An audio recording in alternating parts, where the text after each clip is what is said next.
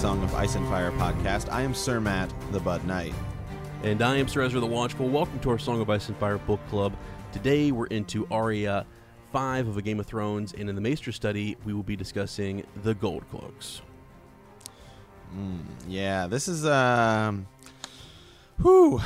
is a heartbreaking chapter we're going to be discussing today, Sir Ezra. Yeah, it's a head roller, that's for sure. Wow. Wow. Hey, normally that's Sir Matt's job. I mean, you're already giving away spoilers. I mean, let's not try to get ahead of ourselves. Okay? Yeah, right. Oh, how many head jokes? We just lost all of our subscribers. Everyone literally hate is us. gone, and it's all your fault. It's my fault. I know. And then you made a joke, and then I have to make a joke. And that's just Please what come I do. back. Please come back. I had to get one in before, I knew later on I would forget, and Sir Matt would come in there clutch. So, anyways, Wow. yeah. But it is actually it's a terrible chapter. It's terrible in that, I mean, this shouldn't happen. This just should not happen, and it does. Well, just wait till we get there, because then at the end I'm going to do. I rewatched the scene of the show, and there's a lot of stuff in the show that I like the way they did it. And I'm going to be getting fired up. Okay, so just wait, hold out for that. I might go on a little bit of a rant. That's fine. You're going to love it. So Okay, good. I'm actually, I have no idea what it's going to be, so I am actually fired up, ready to hear. So, all right. So wow. Let's just move right into Small Council, and let's just get ahead of this here. So, how you doing? You doing all right? hey, man, I'm good. Yeah. Yeah. It's early. We're recording kind of earlier in the day. Well, it's early for me. It's that 3 hour time. It's that 3 hour time difference. I mean, I just woke up too, so it's cool.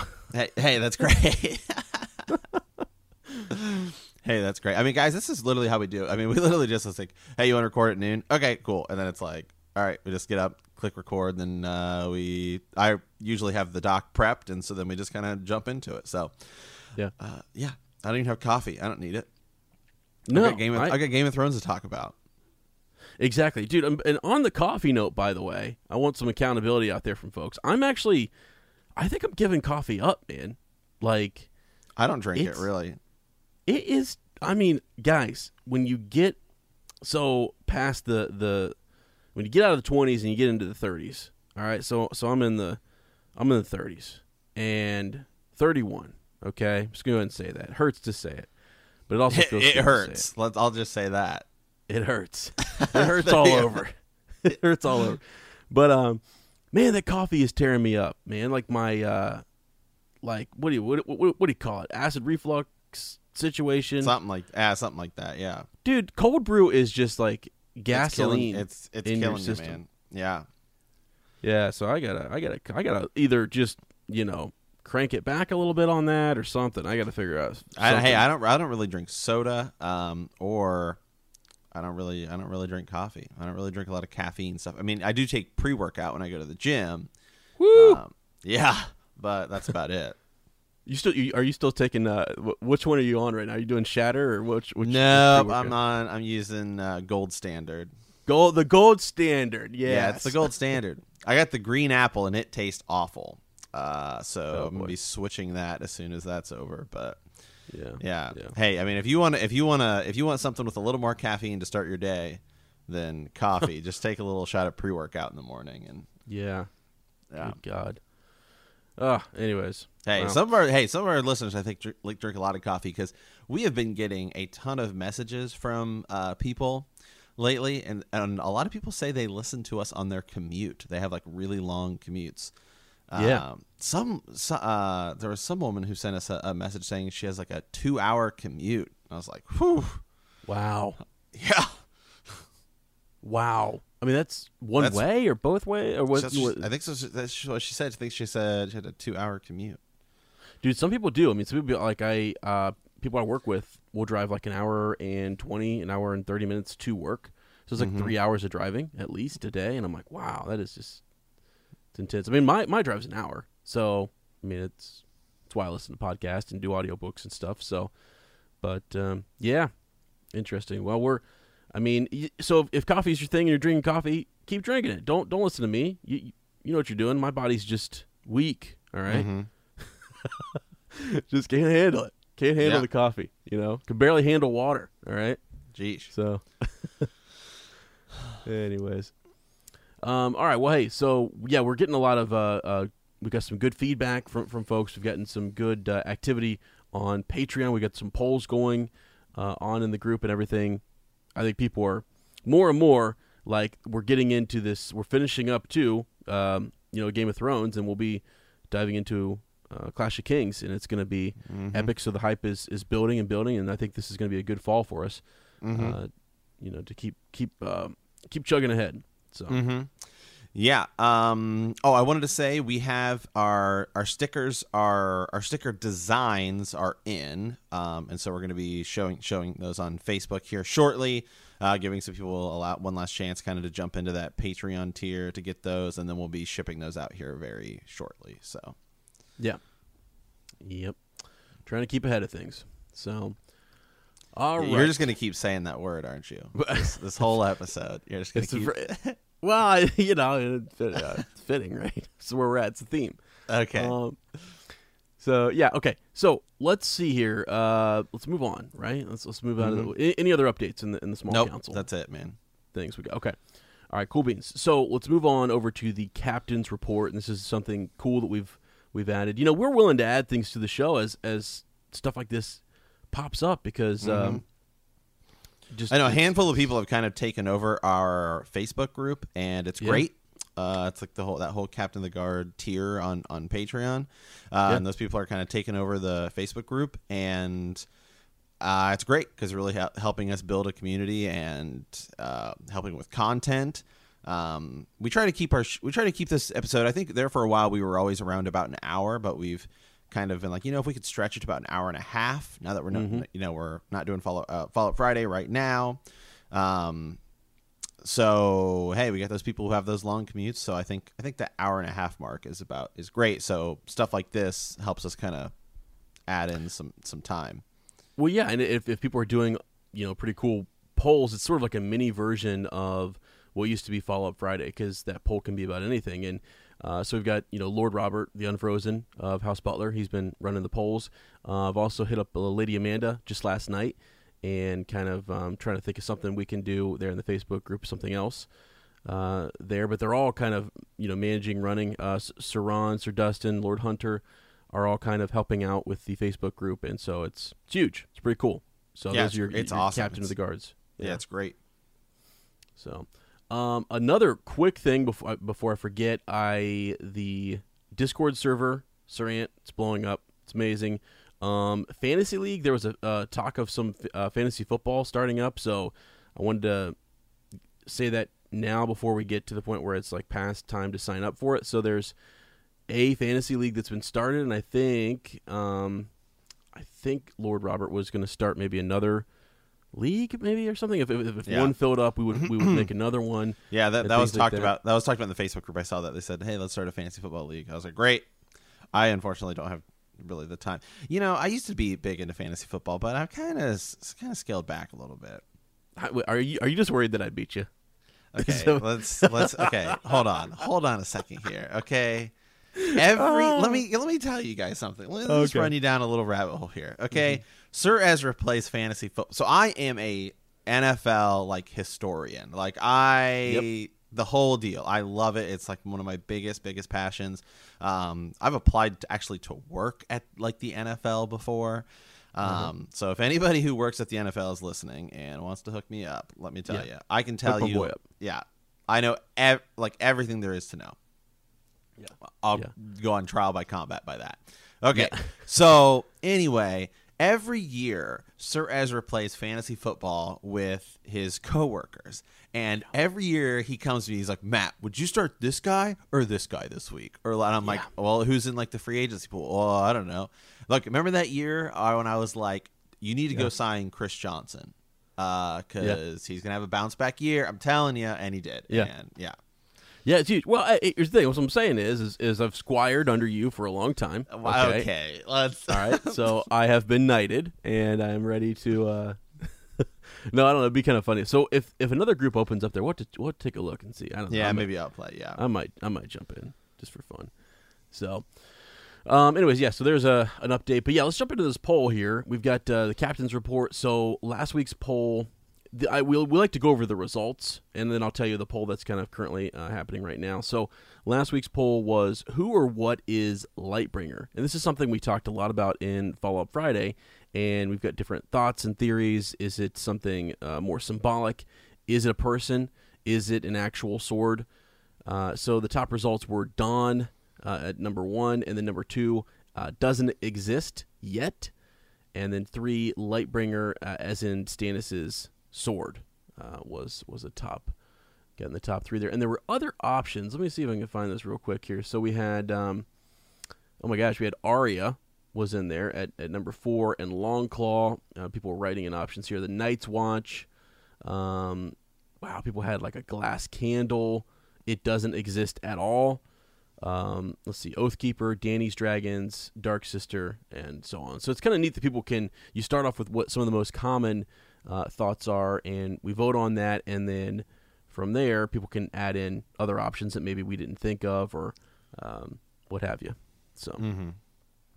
Yeah, pretty cool. Now, this week's poll, which I think is about to close here, maybe on Monday, is who is Varys truly? So we'll go over the results of that next week. But yeah, it's pretty cool. I actually am really enjoying the polls and seeing what people. It just kind of keeps it fresh in my mind. I'm reminded of these thoughts and theories and that are still kind of floating out there, and some things that the show didn't answer yet. So I'm interested in seeing what folks think. And also, we have new listeners coming in, so we want to know what they think, and maybe somebody can add to the conversation. So yeah, absolutely. And it's interesting when you mention like the new listeners, because we have people message us all the time like, oh, I'm on episode 54, and it's like wow, it's like just weird to think that people are behind. And they're listening because this show is, we do it lot, we do it every week, and so like they'll catch up, and so then we'll share something, and then they'll catch it up, and so it's just interesting for me to think about sometimes when that happens. So it's also like a refresher. People bring up stuff from weeks or months ago, and I'm like, wow, okay, yeah, that's cool. Didn't think about that back then. So we'll try to include that in the conversation. Yeah. Okay. Yeah. Well, should we head over to the Maester study here? Just kind of a little description of the gold cloaks here, Sir Ezra. Yeah, and not much on this, honestly. There's not a whole, I'm not going to go super deep on this. Just in this chapter, we talk about the gold cloaks, and I think I mentioned them. Remember when Eddard is taken and he's captured and things, that we talked about it there as well. But basically it's the City Watch of King's Landing, and they're known as the Gold Cloaks. And in this chapter, Arya kind of sees them here and there, and it everywhere she kind of turns, like boom, there's like a gold cloak. So, and she's trying just to survive, really.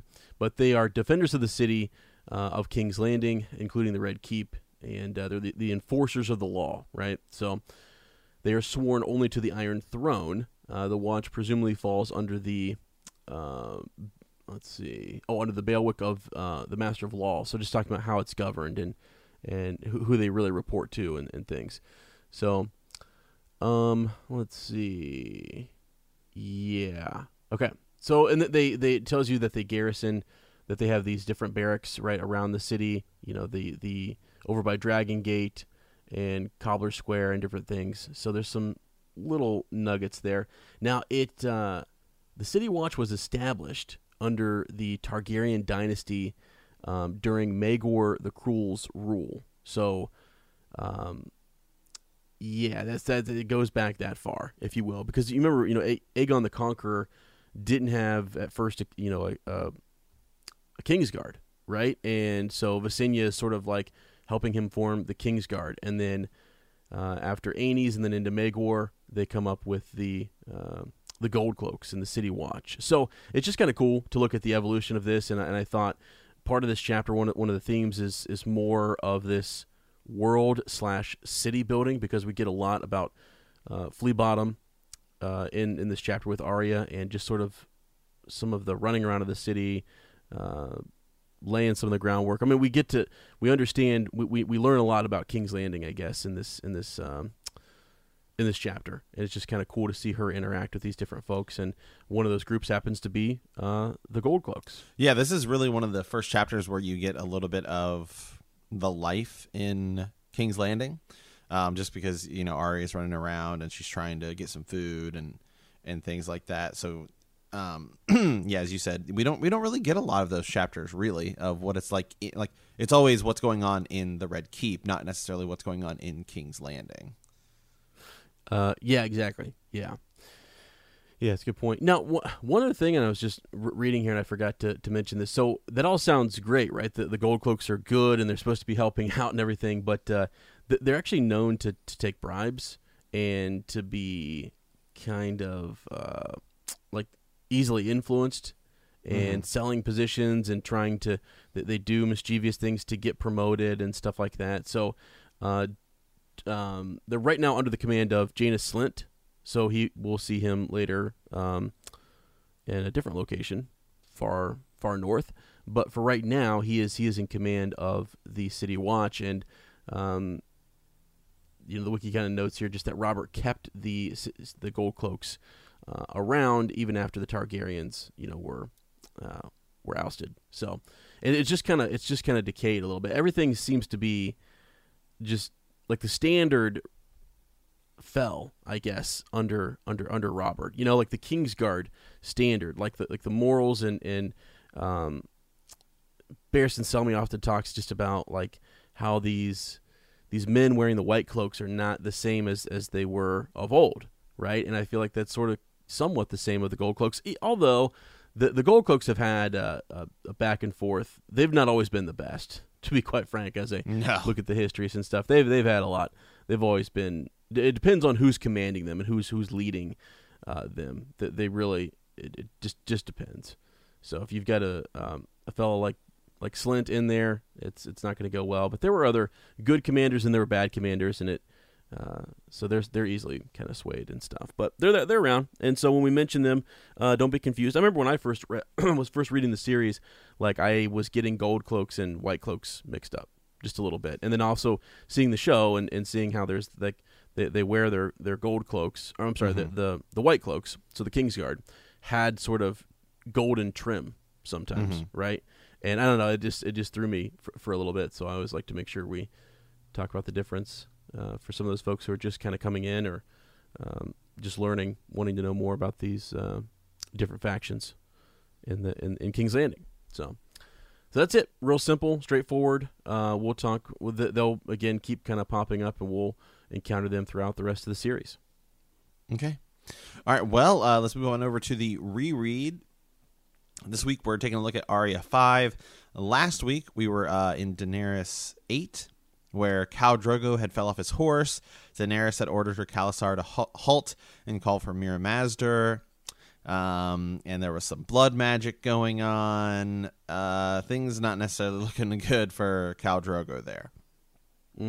Yeah, not at all. So the last time we were in an Arya chapter, Arya 4, Arya was training with Syrio Forel, where she was and then interrupted by Meryn Trant and a party of the Lannister guardsmen. Meryn demanded Arya come with him. Syrio senses something odd and fights the guards, giving Arya time to escape.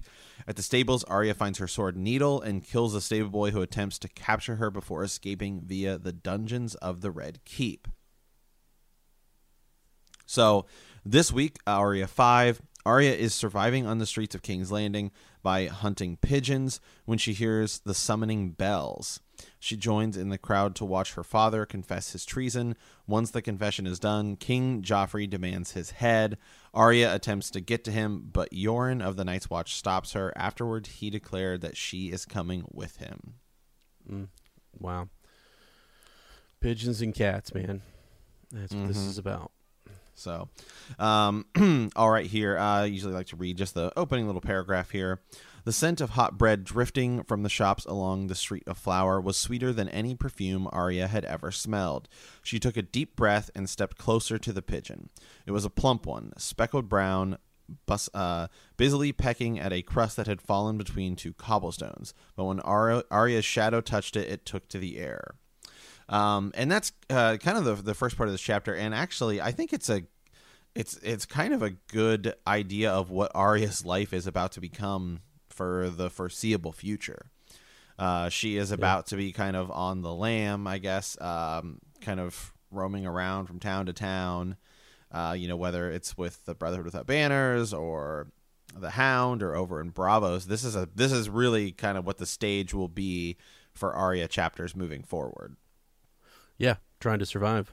Yeah, trying to just make it right and learning. And it's amazing what Syrio has taught her in this short amount of time and how it really sticks with her and influences her. And you even think about little kids, sort of like this. This has been a tragic sort of experience for her. It's sort of really intense, but she right before this had a new experience that was really positive and really good, and so she leans on it very heavily. I mean, really leans on his teachings, and she'll recall her father's words of wisdom as well. But it's interesting how much Syrio really kind of saves her even when he's not there. I mean, just by his teachings.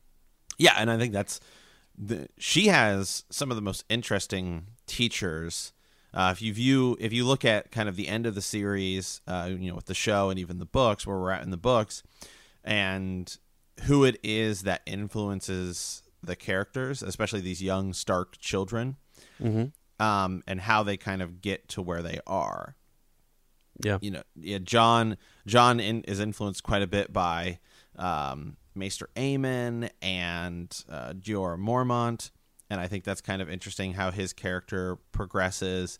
And then Arya, as we just said, she's influenced by like the Hound and Syrio Forel and Jaqen H'ghar, and just to see how she ends up how they just kind of how like their viewpoints differ too. Yeah, really. I mean, and so you talk about how a character evolves. I mean, one of the things I've heard George talk about is, he mentions this with Bran, is that he's writing about children too, and this point of view is from a children's perspective, a child's perspective, and so I've been thinking about that more as I read the series, and so yeah, these teachers, it's almost like you have to take the best of that teacher, and you have to. Like with the Hound, you got to take like what do you do there? I mean, she hates the Hound at first, right? And as far as we know, I mean, still in the books, anyways. Like there's a lot of animosity going on there, but something's happening. She's learning that just because he's not coming out and saying whatever, or really showing his true colors, doesn't mean that they're not still there. So yeah, her mind is developing and her character's developing right in front of us here. So, and it's because of these teachers and their differing opinions and things like that. I mean, so Sansa later is going to be influenced by Peter Baelish, right? And she'll think about what her mother taught her and things like that. Bran going to go up and learn from old Bloodraven, So there's that. But yeah. Okay. So Arya then starts kind of practicing trying to hit a bird out of the air with like her wooden sword, and eventually she ends up getting one, and then she kind of snaps its neck, and she is trying to trade it for the man with the push cart who has some treats, like she's asking for like a lemon treat or anything. I'll trade you a fat pigeon, she said. The others take your pigeon, the pushcart man said. The tarts were still warm from the oven. The smells were making her mouth water, but she did not have 3 coppers or 1. She gave the pushcart man a look, remembering what Syrio had told her about seeing. He was short with a little round belly, and when he moved, he seemed to favor his leg a bit. She was just thinking that if she snatched a tart and ran, he would never be able to catch her. And then he kind of, I think, notices, and he says, you be keeping your filthy hands off. The gold cloaks know how to deal with thieving little gutter rats, that they do. So she doesn't end up stealing one. She just ends, but then she starts to hear kind of like a rustle and people talking as people are kind of moving towards the Sept of Baelor. Yeah, and there's some other bustle that kind of makes her think that these gold cloaks might not pay any special attention to her, right? Because there's all this talk of, well, the bells, right? So the summoning bells will happen, and then there's the conversations. This is a great chapter because this will happen in inns and keeps and even in war councils where rumor has come in or reports are coming in about a king's death or a different group of people on the move or whatever. It's the gossip of the town, and she kind of overhears what may have happened to King Robert. And there's like one line of truth, and but surrounded by about 6 to 7 different lies, not lies, or maybe just misconceptions or rumors that are just not true. So I think George is kind of showing us like that is something that he will do. I mean, we have to know a couple chapters back like what actually happened, and then we're like, oh well, there we go, that's the truth. But then our characters don't know, and so it builds that suspense or that dramatic irony, if you will, which is pretty cool. Mm-hmm. So yeah, and again, right, like that his brother killed him or something, or that his right here it says she had also heard scary things that made no sense to her. Some had said her father had murdered King Robert and had been slain in turn by Lord Renly. Others insisted that Renly had killed the king in a drunken quarrel between the brothers. Why else should he have fled in the night like a common thief? One story said the king had been killed by a boar while hunting. Another that he died eating a boar, stuffing himself so full that he ruptured at the table. No, the king had died at the table, others said, but only because Varys the spider poisoned him. No, it had been the queen who poisoned him. No, he had died of a pox. No, he had choked on a fishbone. So, again, this is something that we bring it up a lot. It's kind of the thing you just have to continue to hammer home, is that this story is told through us entirely by characters' point of view, characters' perspectives. And even if you go back and you look at the older books, like, not, I shouldn't say the older books, but the history kind of books like World of Ice and Fire and Fire and Blood, is those are written by maesters, and they often will put in conflicting reports. So even then, it's hard to write. It's hard to consider a history that they're writing about to be truthful. Mm-hmm. Yeah. Like when you go back and you're talking about the difference between, you say, Maester Yandel and Mushroom, arguing back and forth about this is what happened here, this is what happened here. Sure. And it's one of the things when we finish this chapter and I talk about the difference between the show and the books, that I kind of like what the show did, because this chapter is again told through us through Arya's perspective. And it's one of the reasons I think that it's taking Gur so long to write the final books, because if it goes like we've seen it in the show, you and I have talked about this before, Sir Ezra, is who do you pick to be the storyteller for some of the scenes we saw in the show, right? Right. The dragon pit scene, who do you pick? Like, all of the main characters are there.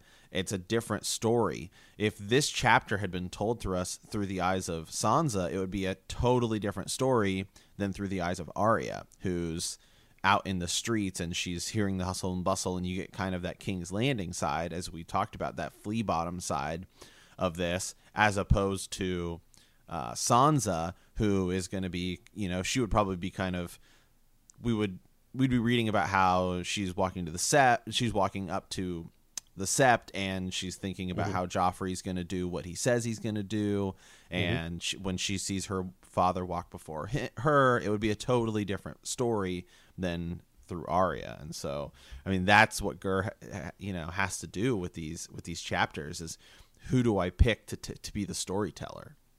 Well, yeah, and it's also, what do you want to do to the reader? I mean, so in this chapter, it's like we're a little bit confused, we're a little thrown, because Arya is also kind of confused. Like, what do the bells mean? Where are we going? What's happening? Is sort of the mood, right, that we're in. And with Sansa, as you say, it would have been sort of a roller coaster. They're like really happy emotions, and even Arya sees that. Like, she's happy at one point, and then really brought low because of what happens, and you can almost then through Arya you're confused by that, but you're also, it's almost like like we as readers notice it, but I don't know if Arya would be processing what happened to her sister up there on the stage, because of what's happening to her father. But it's yeah, it's really important who you choose to tell the story and what you want to do to your reader.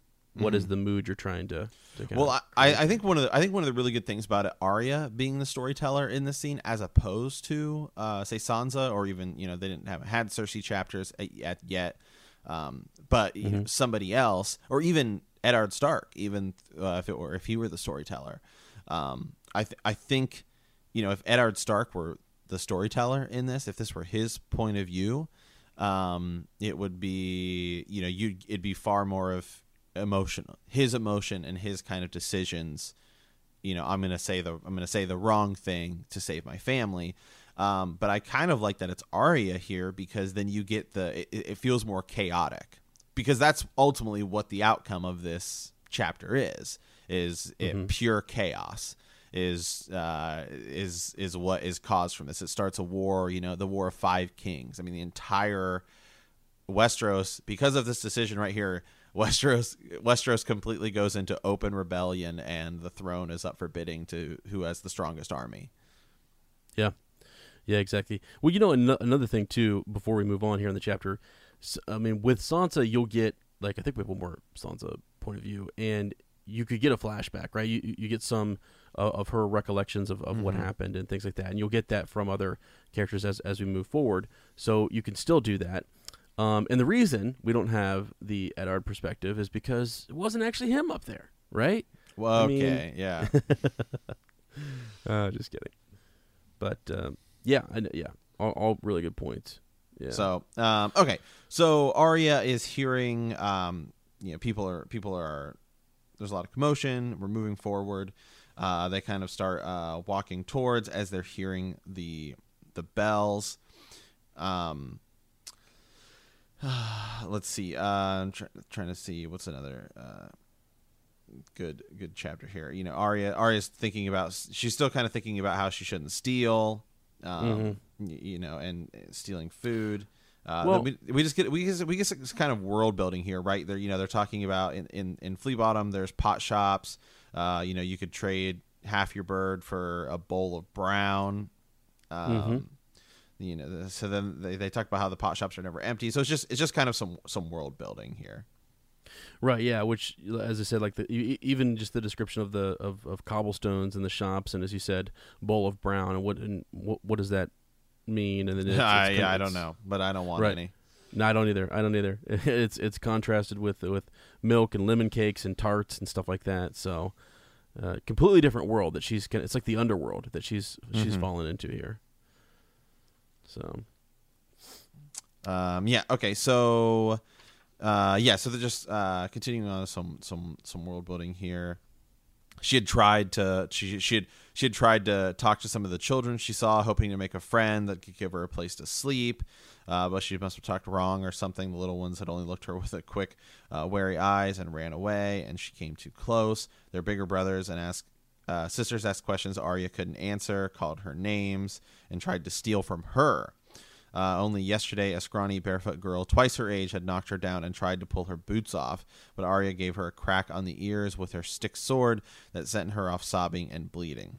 Then this is actually a really cool line. I posted this on our Instagram because I was just hearing it, thinking like, oh, here's some foreshadowing. A gull wheeled overhead as she made her way down the hill toward Flea Bottom. Arya glanced at it thoughtfully, but it was well beyond the reach of her stick. It made her think of the sea. Maybe that was the way out. Old Nan used to tell stories of boys who stowed away on trading galleys and sailed off into all kinds of adventures. Maybe Arya could do that too.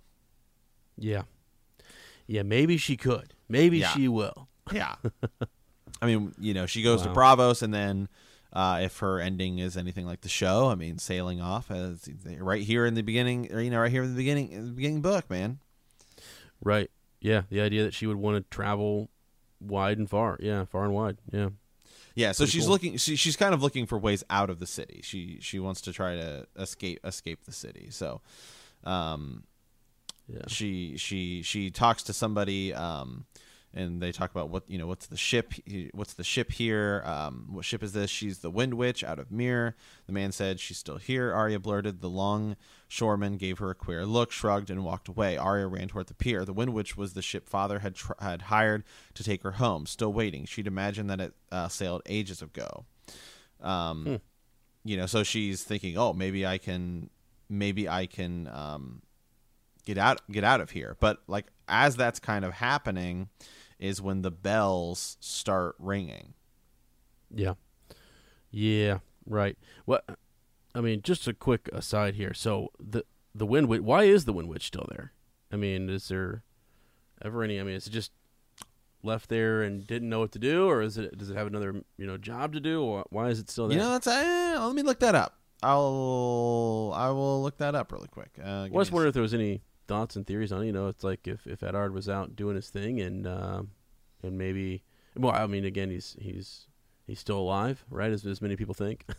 So it's never really brought up again, though. I don't think in later books. So yeah, it's just they're chilling, maybe trying to get another commission or another contract or something. But interesting that she encounters it.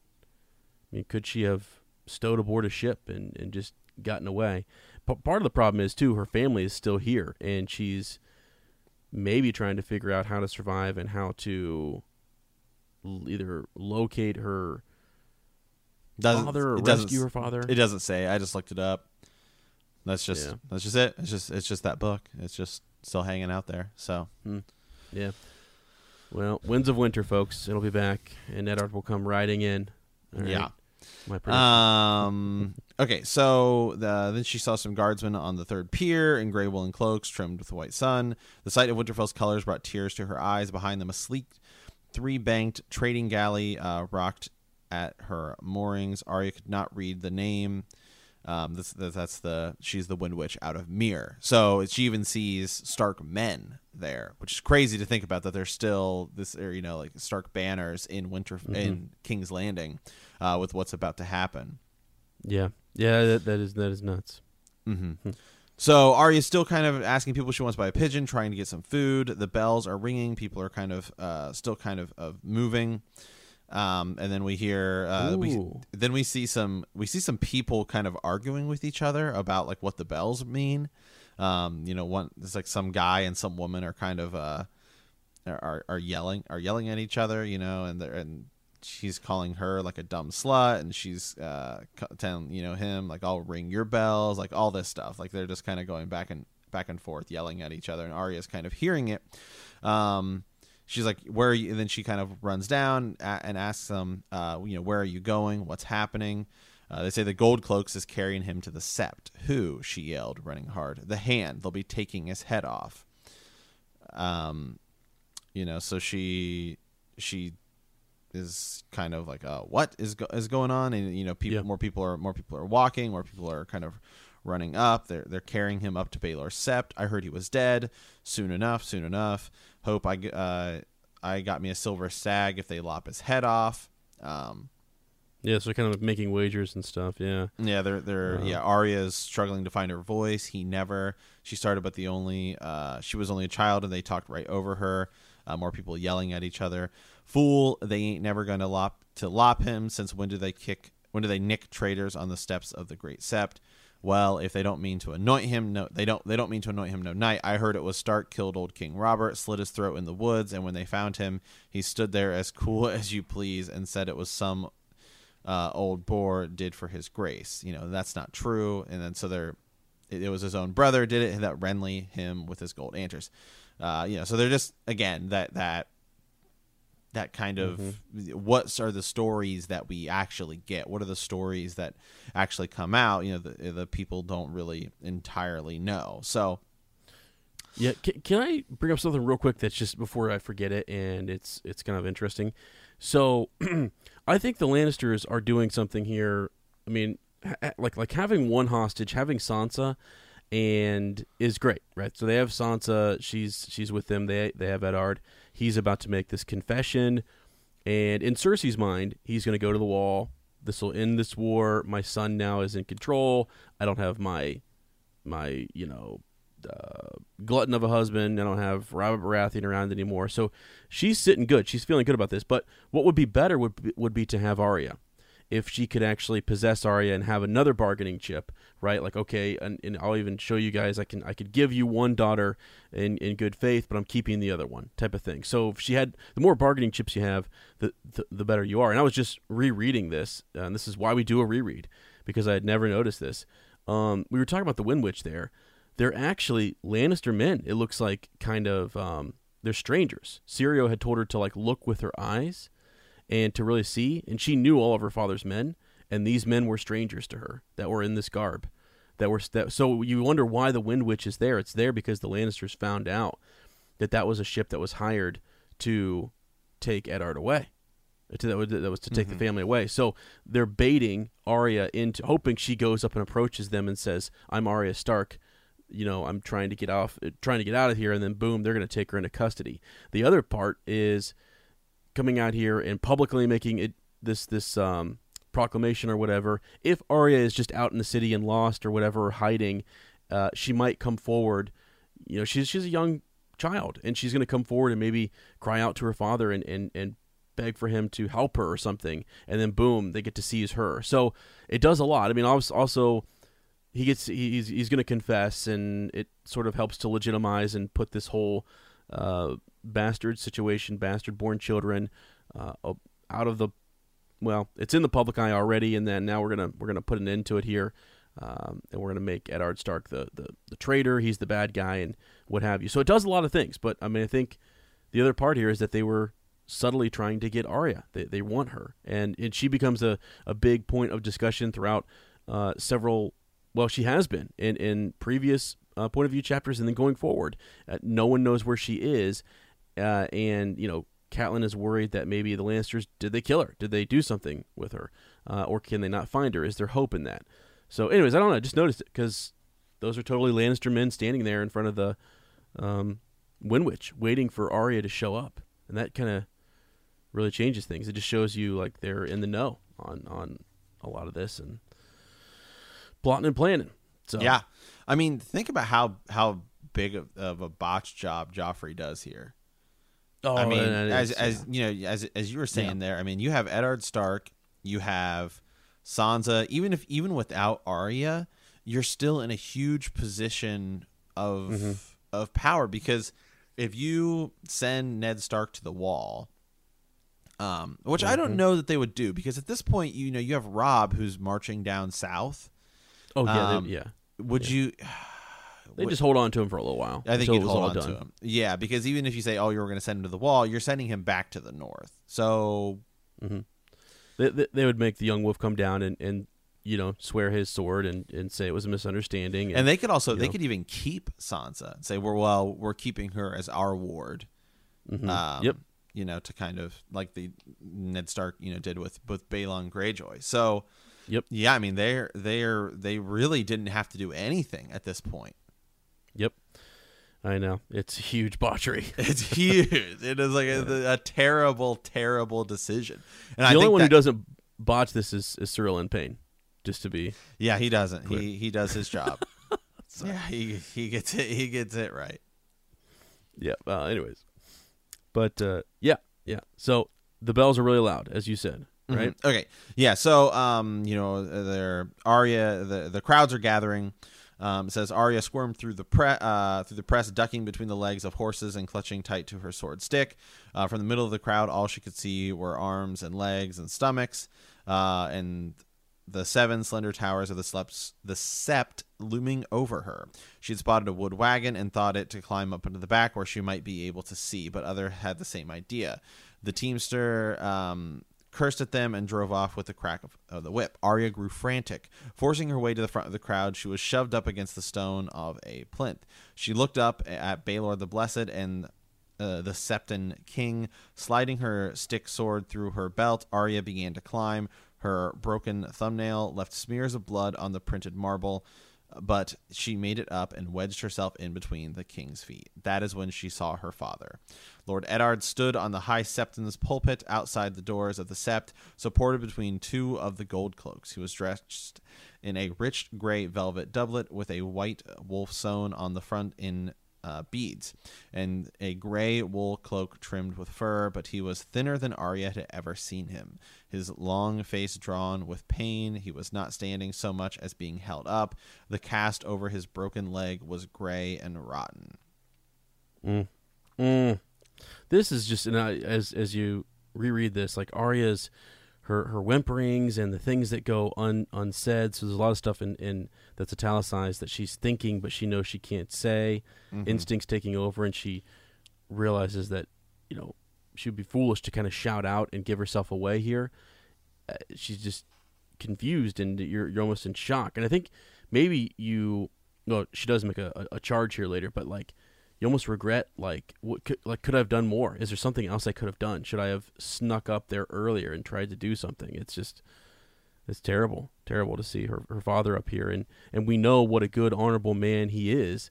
And we also know, as the reader, that he was in the right, that he was trying to do what was right for his friend, Robert Baratheon, and the betrayal that was done to him. So, yeah, man.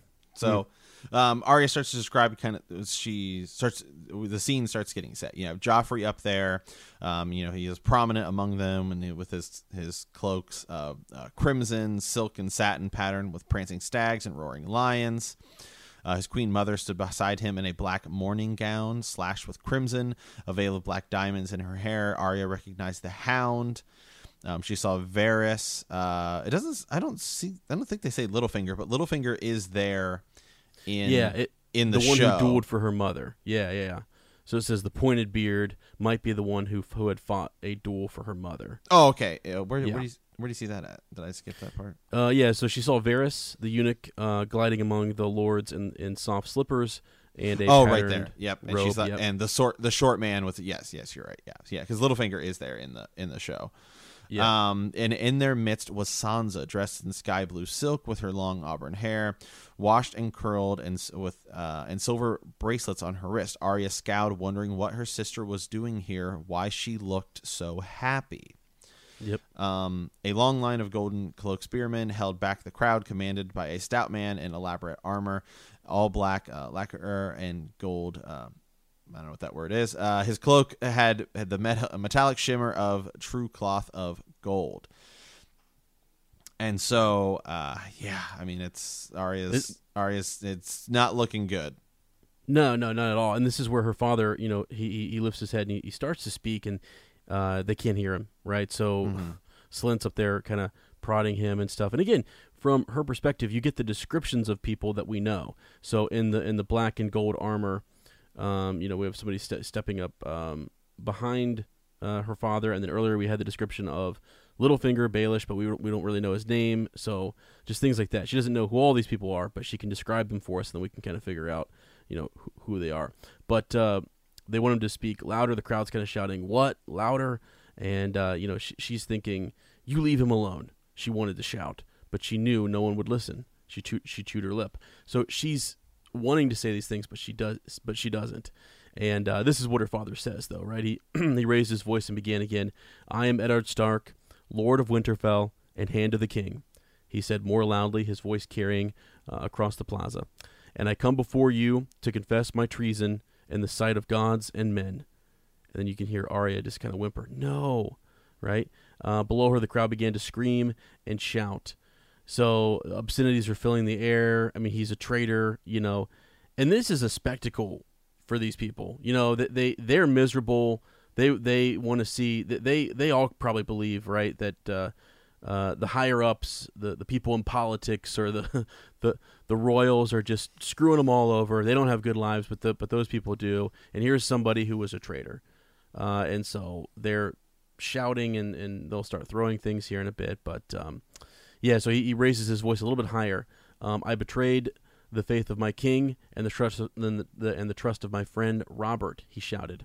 "I swore to defend and protect his children, yet before his blood was cold, I plotted to depose and murder his son and seize the throne for myself. That's crazy. Mm-hmm. That is absolutely crazy that is what he was probably forced to say. I mean, that's what they said. Like, it's not just I don't know. It's crazy. It had to be a bold confession that he was straight up a traitor. It's nuts. Let the high septon and Baelor the beloved and the seven bear witness to the truth of what I say. Joffrey Baratheon is the one true heir to the Iron Throne, and by the grace of all the gods, Lord of the seven kingdoms and protector of the realm. It just sucks, man. It just sucks. Yeah. So, anyways, and then she's Arya's standing there, and we get her, her thoughts. Her hand slid beneath her cloak and found needle in its sheath. She tightened her fingers around the grip, squeezing as hard as she ever had squeezed anything. Please, gods, keep him safe, she prayed. Don't let them hurt my father. Then the high septon knelt before Joffrey and his mother. As we sin, so do we suffer. And this man has confessed his crimes in the sight of gods and men here in this holy place. The gods are just, yet Baelor the Blessed taught us that they are also merciful. What shall be done with this traitor, your grace? And in the show, it's Grand Maester Pycelle that says that. In the book, it's the high septon. Yeah. Yep. So what should we do? I mean, this is all. It's basically a play. I mean, we're essentially watching a play in front of us. I mean, it's like Eddard has his lines, and then the High Septon has his line, and then Joffrey's supposed to say this thing, and he goes off script. I mean, he just improvs, and it's the worst consequence you can get from improving. I mean, it's bad. So, Joffrey steps forward. My mother bids me let Lord Eddard take the black, and Lady Sansa has begged mercy for her father. He looked straight at Sansa and then and smiled. And for a moment, Arya thought that the gods had heard her prayer until Joffrey turned back to the crowd and said, "But they have the soft hearts of women. So long as I am your king, treason shall never go unpunished. Sir Ilyn, bring me his head." The crowd roared, and Arya felt the statue of Baelor rock as they surged against it. The High Septon clutched at the king's cape, and Varys came rushing over, waving his arms, and even the queen was saying something to him, but Joffrey shook his head. Lords and knight moved aside as he stepped through, tall and fleshless, a skeleton in iron mail, the king's justice. Dimly, as if from far off, Arya heard her sister scream. Sansa had fallen to her knees, sobbing hysterically. Sir Ilyn Payne climbed the steps of the pulpit. Dude, I mean, absolute chaos. I mean, it's just it's ridiculous. And I was thinking, so Joffrey he gets scolded and he gets kind of told what to do behind closed doors. But when you go out in front of everybody like that, they can't openly. I mean, they could. They could put a regency on him. I mean, right? He's supposed to have his mother is the regent, right? So why can't? But we had an issue like this back in the histories, right? Where I forget what it was. One of the Baratheons was trying to tell one of our Dragon Kings what to do, and even though he was a minor, he was sort of like, "No, I'm not gonna listen to you. Kingsguard is sworn to me." I mean, and that's sort of what he is taking advantage of here. He knows that his mother and these other folks can't do anything openly. They can't I don't know. It's because of this mass of people, and it would sort of undermine his rule if they were to go over and just outright say no. Sir Ilyn, stop this and all that kind of stuff. It's crazy. Mm-hmm. So let's see. Then Arya grabs her sword and tries to essentially charge up, up to the stage, but here we hear this "Hear you," an angry voice shouted at Arya, but she bowled past, shoving people aside, squirming between them, slamming into anyone in her way. A hand fumbled at her leg and she hacked at it, kicked at shins. A woman stumbled and Arya ran up her back. cutting to both sides, but it was no good, no good. There were too many people. No sooner did she make a hole than it closed again. Somebody buffeted her aside. She could still hear Sansa screaming. Sir Ilyn drew a two-handed greatsword from the scabbard on his back as he lifted the blade above his head. Sunlight seemed to ripple and dance down the dark metal, glinting off an edge sharper than any razor. Ice, she thought. He has ice. Her tears streamed down her face, blinding her. And then a hand shot out of the press and closed round her arm like a wolf trap, so hard that needle went flying from her hand. Arya wasn't wrenched off her feet, so she would have fallen if it hadn't helped her up as easily as if she were a doll. A face pressed close to hers, long black hair and tangled beard and rotten teeth. "Don't look," a thick voice snarled at her. And this is she's sobbing. This is Yoren, and he says, "Look at me, remember, boy." And this is where he starts to say, "You're a boy now.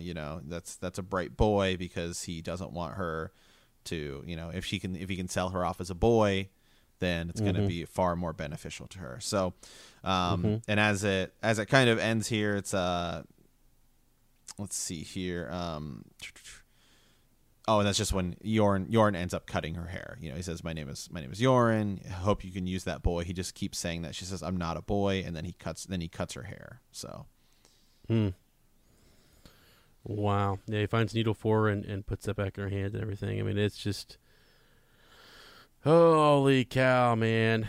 I mean, what's so sad about it is that is, as far as we know, like the last thing that Lord Eddard Stark will say to us.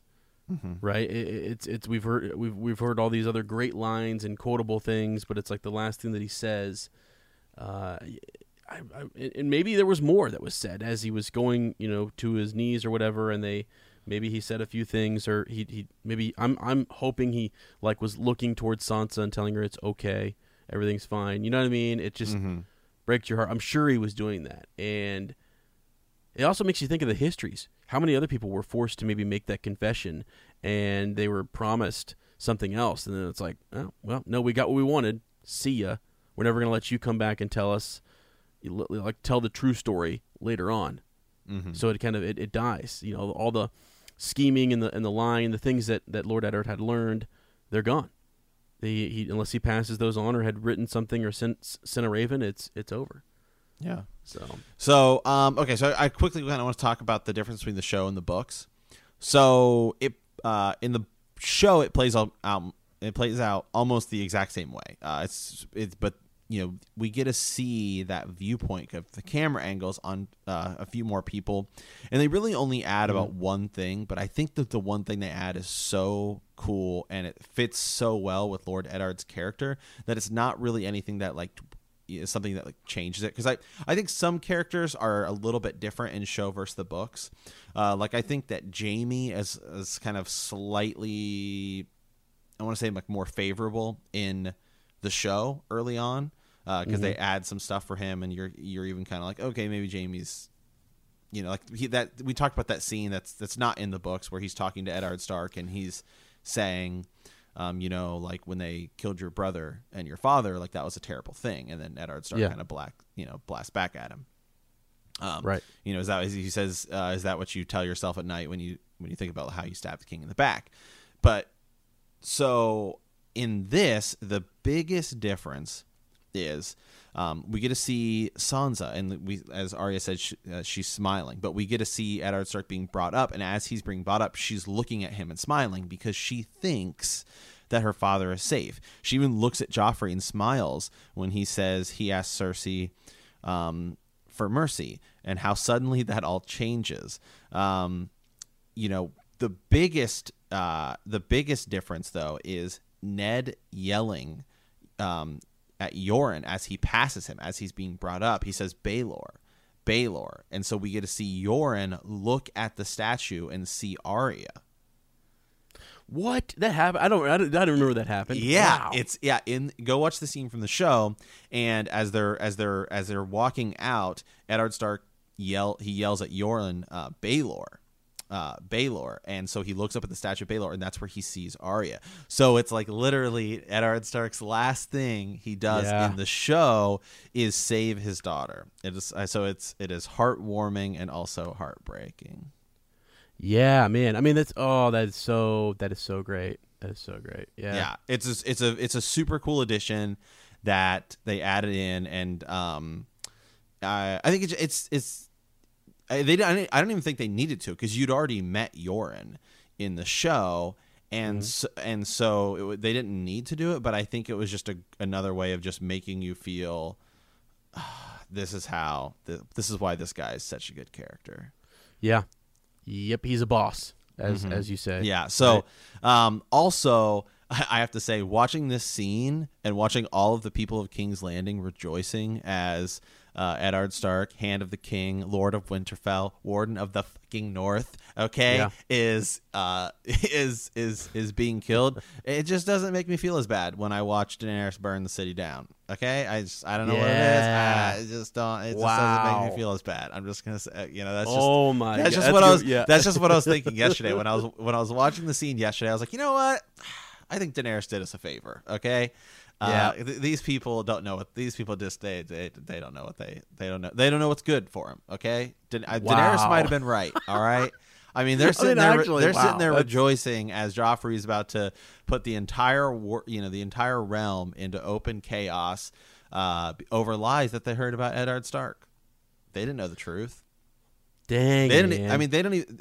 I mean, they don't even know the truth. That's like the fake truth. Right, that Robert was killed by a boar. They thought Renly killed him, so they don't know what they're talking about. So there's so much fake news going on. It's fake news central, man. Okay, I think I'm gonna go ahead and say it. All right, I think that the Westerosi, politics and news cycle, it's influenced by Essos. Okay, there's some Essos, there's some SOC influence going on, and I don't like it. All right, I don't like it either. I don't like it. It's so that's crazy. Okay. But I will say, I found some really fun. So when I was watching that scene yesterday, I found some really funny comments, and one of the comments was, "I like how YouTube's algorithm has the next because you know how YouTube has the autoplay where it'll play you and I know how YouTube works, right? It's all about search, and so YouTube wants to promote." YouTube wants to keep you on YouTube. And so its autoplay is going to be something that they think you would immediately go to next. So the next most played scene after that, so what people are searching for is Joffrey's wedding to Marjorie. Yeah. And it's just the clip art is him dying. And so it's people watch that scene, then they immediately go watch Joffrey die. I just thought it was, I just thought it was pretty funny. Yeah, exactly. Shame. Oh, that's wild. That is wild. Wow. All right, cool, man. All right, any other cool connections there before we? No, that's kind of it. Yeah, but okay. I found that interesting. Yeah, it's hilarious, man. Watch out for the fake news. And I gotta say, hey, Eddard Stark, I like that thing they added from the show with him. Yeah. With him saying Baelor. I like to think maybe he did it in the books as well. It's just we get Arya's perspective. I mean, exactly. It's maybe she's looking around or whatever and lost and pulling out her sword, and he makes eye contact and says and saves her life essentially. So okay, all right. Well, we have a couple Ravens here. This was from Sam the Hammer. We haven't heard from Sam on the show in a while. So Sam says, Sir Matt and Sir Ezra, towards the end of the Hedge Knight, Prince Valar asks why the gods had taken Baelor and spared Dunk. It's only on a second listen that I have realized what a good question that is. There's a lot of foreshadowing in this book that suggests if Sir Duncan the Tall is going to be important to the future of the realm, possibly the most important character in Gur's world. So the question is why? Duncan the Tall is clearly a great knight and an important figure, but his known achievements are no more than comparable with other great knights like Sir Barristan Selmy, Arthur Dane, or the Young Dragon. Why was the putting down of Daemon III Blackfyre any more critical to the realm than any other rebellion? The death of Baelor is the start of the collapse of the Targaryen reign and ultimately leading to Robert's rebellion and Dany's invasion. Following on from what we know or don't know, what we now know or don't know, after the conclusion of Season 8, do you have any thoughts on what legacy Sir Duncan could have had that outweighs the impact of Baelor's death? What unknown achievements could warrant this holy intervention? Even if he survived Summerhall, what impact did that ultimately have on the realm? Or could he still have a role to play in the books as Cold Hands or through his offspring? Regards, Sir Sam the Hammer. Wow, man, that's a great question. So, I mean, for starters, there, what Sam is kind of saying and suggesting is that really the reason he's important, or it's because of what the consequences, the death of Baelor. Mm-hmm. You know, him stepping up and seeing that Dunk was worthy of being fought for, protected, or what have you. And so this trial by 7, Baelor steps in, and they have a go, and accidentally Maekar ends up killing his brother. And it's the crumbling then of the Targaryen dynasty. Essentially, it starts to go downhill.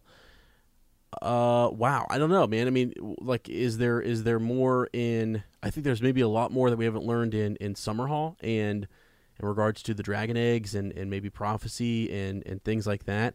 I mean, if his major role is just saving, maybe he saves everyone there. Maybe he saves Rhaegar and other folks or something.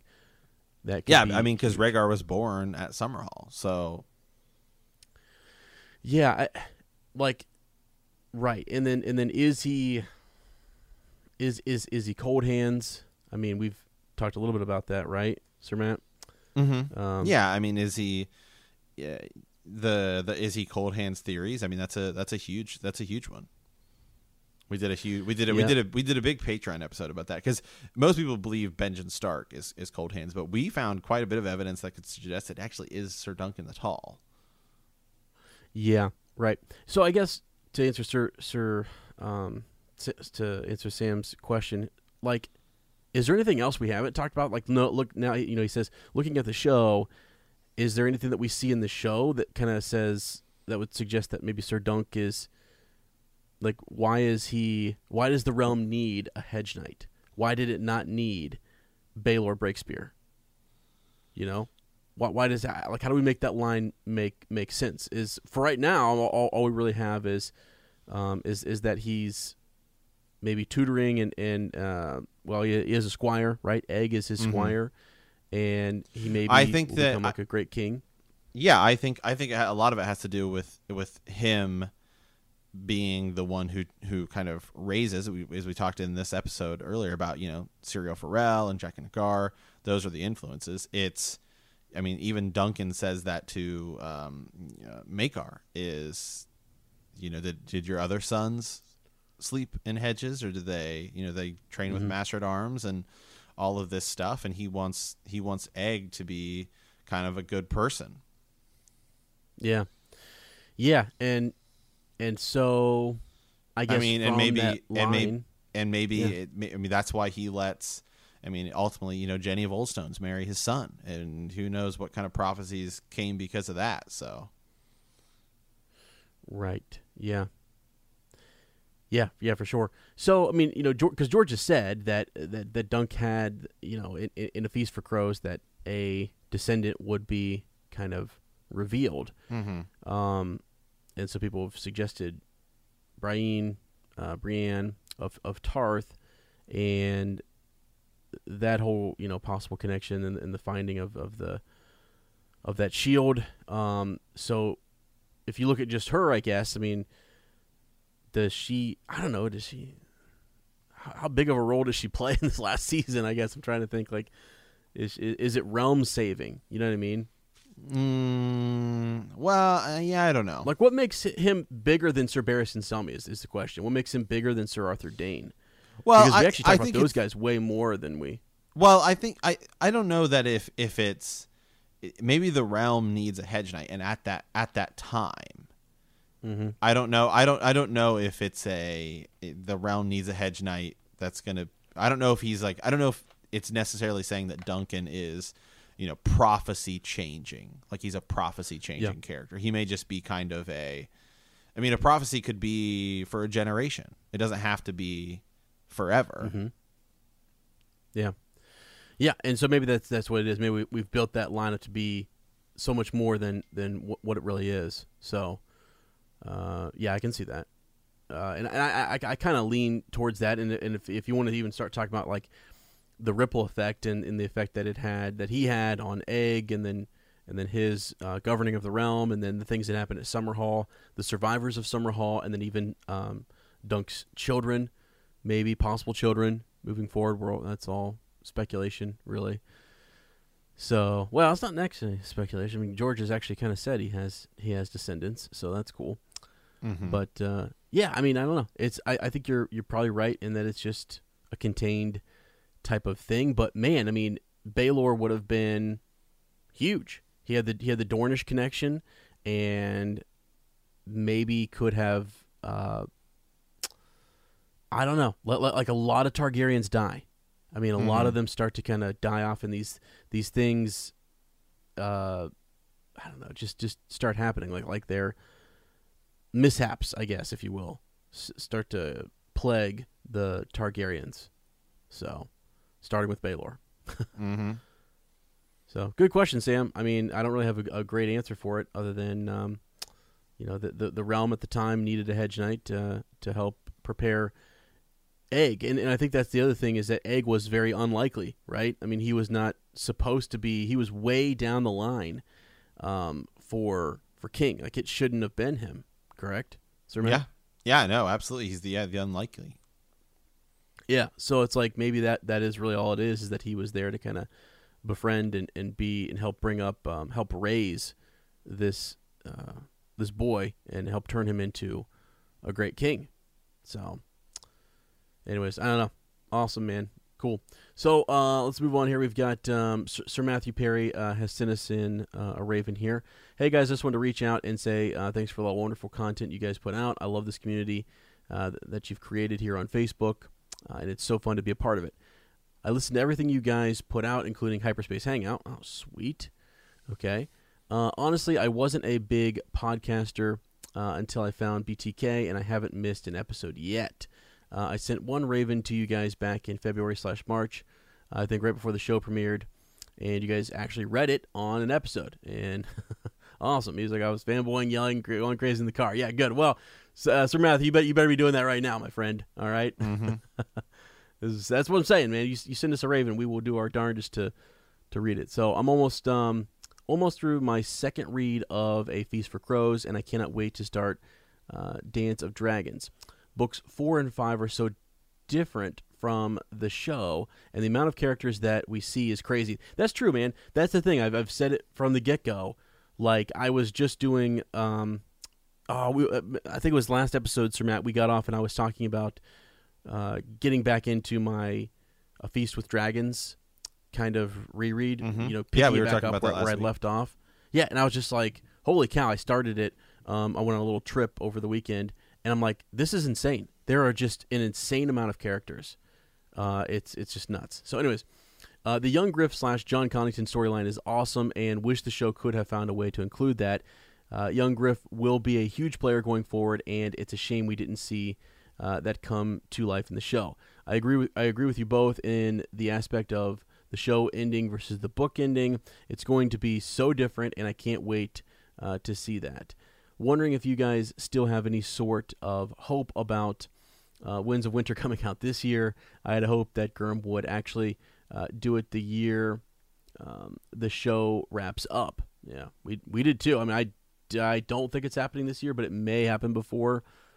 I don't know, man. There's just no indication out there, right? There's just nothing. I mean, we really, there's just no telling anymore. There's so many times where we've hyped it up and said, yep, it's coming this year. Or it has to be in the next year or so, and it's sort of like, I don't even like putting that pressure on him or ourselves to. It's just like the paragraph right before there. So where we mentioned that there's many characters in the story. There's a lot that he's trying to shore up, and he's trying to go back and look and maybe see where he can finish up a thread and tie it off or something. So it would actually be so cool. So it would be so cool to actually join you guys on Raven's Nest someday. That'd be sick. We would love to have that. I feel like I know. You guys, just from listening to you every day, keep doing what you're doing as always, and I wish you good fortune in the wars to come, and we wish you that as well, Sir Matthew. So, yeah, man, I mean, that's, I I think the thing is, do you have any hopes, Sir Matt, that we're going to get the book? It's going to be out like before the prequels. I don't think it'll be out before the prequels, but I do think it will be announced. I think it'll be announced before the prequel. I think by the certainly by the end of 2020 it will be announced. I still think it could be announced anytime. Like I think he's got to be close. I mean, he's got to be close to being done. Yeah. I know we keep saying that, but I mean, I'm actually surprised it hasn't been announced yet. To be entirely honest. Yeah. Well, okay. So again, I was listening to Radio Westeros, and I've said this. It's been about a month or two ago, and I've even read again some more interviews on this and just what George had said. I forget which con he was at, but the idea that he was disappointed almost in himself, and he just felt a little discouraged because the show had outpaced him, and he just never saw that coming. He did not anticipate maybe the workload and the press conferences and all this kind of stuff. So I don't know, man. I'm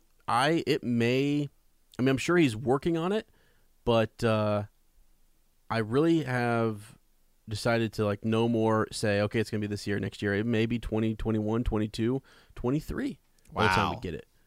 Yeah, I really kind of I know that's crazy, but I mean it's 2019. We had reports of it coming out in literally 14, 15, 16, 17 and 18. And it's now 2019. 2019 will end and we'll go into 2020. I am not putting any I know like the longer it goes, the closer we should be getting. But I actually think he might have stopped writing it for a while. Like straight up just stopped. He's taking a break. He's getting into some blocks and stuff, and he's getting older. I don't know. It's straight speculation. I have no clue. I mean, I do talk to him on a regular basis, but he doesn't talk to me about this sort of stuff. So, I don't know, man. I'm hopeful, but I'm one of those people who says let him finish, let him take his time, let him do it in his own time. It's a masterpiece, and I want it to be great. I know everyone's been asking him like, are you going to change the books based upon the reaction that you got from the show? And I remember before the season came out, he said he came out with the showrunners and said they will be vastly different. He said the books would be different, and there would be things that are book only that people are going to be like, wow, that is awesome, that's epic. So, yeah, we'll have to see, man. But alrighty. Well, I think that's it there. I mean, any other Ravens or comments? You got anything? Nope, that's it, man. That's all I've got this week. So, all right. Well, guys, as always, man the wall a little bit, Sir Ezra here. Or? Yeah, we've had some good comments on Patreon. So for the Harrenhal series, and we've actually got someone sent it. I think it was either on Facebook or Patreon, and you reminded me of this before we started the show, but someone brought up a really good counterpoint to the theory that we are reading through, and some of the stuff that Sir Matt and I are presenting on Patreon about the Tourney at Harrenhal, Rhaegar's presentation of the crowning Lyanna Stark, the Queen of Love and Beauty, at the Tourney at Harrenhal, and it's really cool to have people's feedback and to see some of the counterpoints. So that was sort of the point. We wanted people to put their counterpoints out there, or even just follow-up points, and we're going to include those again in next month's part 3 of the Harrenhal series, which really takes off, and part 3 and 4 are just insane. Really cool stuff. We have a musing coming out, I think around maybe the 15th or shortly after, so we're going to get to that, and yeah, it's fantastic. We're having a good time over there on Patreon. We've kind of got it spelled out here through the rest of 2019. So if you want to join up, head over to patreon.com/bendtheknee. Yeah. So, all right. Well, guys, as always, we want to thank you for playing the Game of Thrones. In our next episode, we will be discussing Chapter 66, Bran 7. If you like our podcast, don't forget to subscribe, like us, write a review, leave a comment, or send us a raven at btkcast@gmail.com. We will see you in a week, and remember that winter is coming.